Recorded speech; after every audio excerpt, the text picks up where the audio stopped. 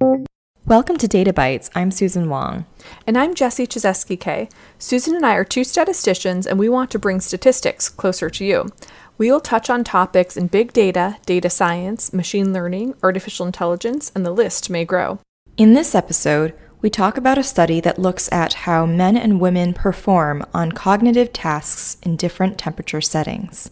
Let's get started.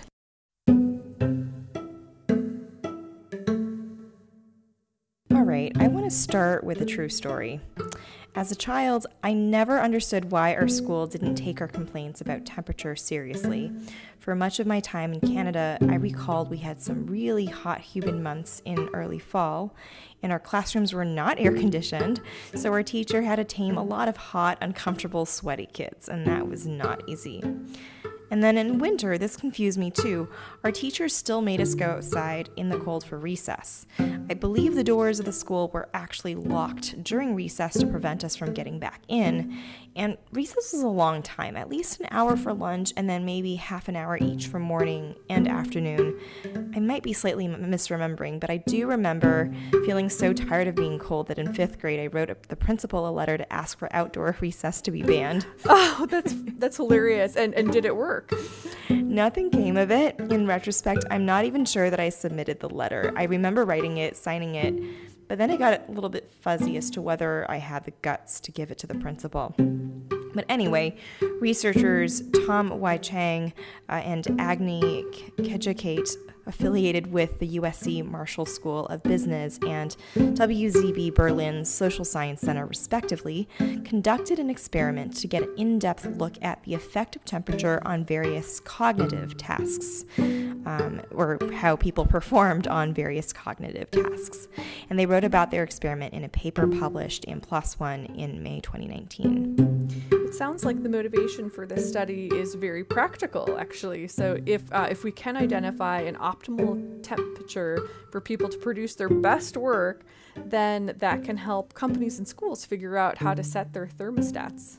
Yes, and beyond that, the researchers were interested in understanding whether there were differences in temperature preference between men and women.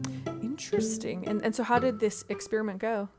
So a total of 543 college students in Berlin were recruited for the study. Again, not a random sample. The study design is what's called between subjects. What that means is that they created all these treatment groups for varying temperatures. These are like temperature settings. And then each student was randomly allocated to one of those groups. And that's in contrast to a within-subject study where each subject would receive all the treatments, so perhaps undertake the cognitive tasks under each of the temperature settings in some random order. So in here, each individual just gets subjected to a single temperature setting. That's right. So the tasks themselves were not terribly complicated. There were a few math problems at the high school level, and then there was a long list of addition problems, which are just straight up addition of 5 two-digit numbers in each of them. And then finally, there was a verbal task that actually consisted of seeing how many words you could form out of a string of letters, kind of like the board game Boggle. Okay, so these all seem like problems that would be fairly straightforward to solve as long as you have the will, at least for college students, one would hope. Yes. Yep. And to incentivize students to actually do their best, participants were paid based on how well they did on these different tasks. So if you get more math problems correct, you get more money. If you find more words in the string of letters, you also get more money. Regardless of which temperature setting you got assigned to, the tasks were exactly the same. This is important here to control for or reduce additional variation in the performance that might be attributed to other factors. So what temperature settings were there? There were a total of 4 temperature settings. They're given in Celsius in the paper because, this is done in Berlin, but let's convert them to Fahrenheit for us here. In the lowest group, the average temperature was 64 degrees Fahrenheit. That's about 18 degrees Celsius. In the next highest group, the average temperature was 73 degrees Fahrenheit, or 23 degrees Celsius. In the third group, the average temperature was about 80 degrees Fahrenheit, or about 27 degrees Celsius. And then in the highest level, the hottest setting, the average temperature was 88 degrees Fahrenheit, and that equates to 31 degrees Celsius. Whew, yeah, okay. 88 would be really uncomfortably warm. I don't know that I'd be able to sit down and focus at that temperature. Yeah, and I should emphasize these are average temperatures because within a room, the temperature does fluctuate a little bit in any room, right? And in particular during the course of their session as well.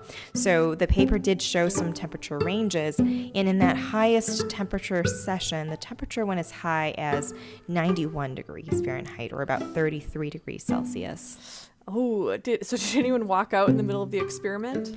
That's a really good question because the experimenters explicitly told the subjects that they can get up and leave at any time. And if they do leave before finishing their tasks, they would forego any of the compensation tied to performance. But they'd still get paid for showing up, so that's not bad. However, they mentioned that no one, not even a single person out of 543, left before their sessions concluded.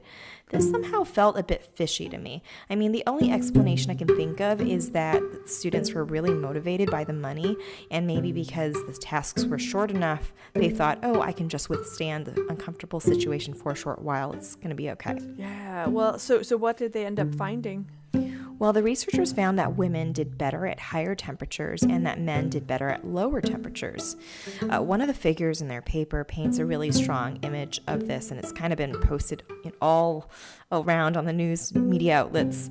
And it shows temperature along the x-axis, performance on the y-axis, and you can see that for each of the tasks, the data for men show this downward trend, so that men are kind of doing worse as temperature increases, and that the data for women show an upward trend, so that women do better as temperature increases. Both trend lines are linear because the authors explicitly fit linear regression models here. So looking at the plots, I'm not sure that a linear model would be appropriate for modeling verbal task performance for males. It actually looks kind of quadratic maybe, but more importantly, I'm not counting 543 points across the plots. So what am I missing, Susan? Yeah, so it turns out they plotted average performance per session. So there were a total of 24 sessions, hence each point here represents the results for a single session. So definitely, the apparent strength of correlation might be somewhat exaggerated. We talked about something similar in episode 24 with regards to a study on the usefulness of early polling results. The statistical model, however, as far as I can tell, was done on an individual level. And even so, there are lots of other reasons to be somewhat suspicious. For example, I noted that the third temperature treatment group had less than half the number of subjects as in the other temperature groups. This might have been sort of an explicit design choice because the paper mentioned that all experiments took place in the same laboratory, so it's not like space constraints. I'd really like to know why they wound up with so much fewer participants in that setting. But of course, there are other big issues we should talk about as well. Yeah, for example, there's probably individual level variation on how much subjects care for these sorts of math verbal exercises. The questions are easy enough where you don't need an immense amount of concentration to do well on them. And because we only observe how someone does in one of the temperature settings, we have no general idea of a baseline performance for each person. So a within subject design would have probably been more helpful for establishing individual level effects. Also, it seems like the ordering of the exercises was fixed for everyone. So everyone did the short word problems, then the addition exercise, followed by the word composition exercise in that order. Now, the authors claim there were actual differences in the way that men and women performed on the different components with respect to temperature, but that discovery could just be compounded by task fatigue. So an easy way to solve this problem is to randomly assign the order in which students would do the tasks. And finally, when did the experiment take place? It was actually a very long time a very long time horizon, so September to December 2017. This is something that I worry about because how comfortable you are in an indoor setting is totally dependent on what you're wearing. And Berlin still gets somewhat cold in the winter, so if you're going to the classroom wearing multiple layers because your session is in winter, you may have trouble taking off a desirable number of layers to stay comfortable. Yeah, I can just imagine students taking, a whole 10 minutes upon getting to their room to take off a ton of clothing until they're finally comfortable. And likewise, in summer, if you're assigned to a cold room, you can't even put on any additional layers because you wouldn't have prepared any. And of course, the clothing situation varies between men and women too, I think, as culture and fashion dictates. Now, it's hard to say what it looks like in Germany and what people wear to school there, but I'm just imagining if women are showing up in tank tops and skirts, there's nothing much you can do to get comfortable in a cold room. And if men are showing up in t-shirts, arguably they're already slightly more covered than women are. Yeah, it's a really good point. So it would be best for them to have included at least a time of year factor as well. Yeah, I kind of just wish for more transparency in this paper overall. It would be helpful to know how many men and women were assigned to each temperature treatment group, during what times of year did they take place. A little nice summary table would be very helpful here.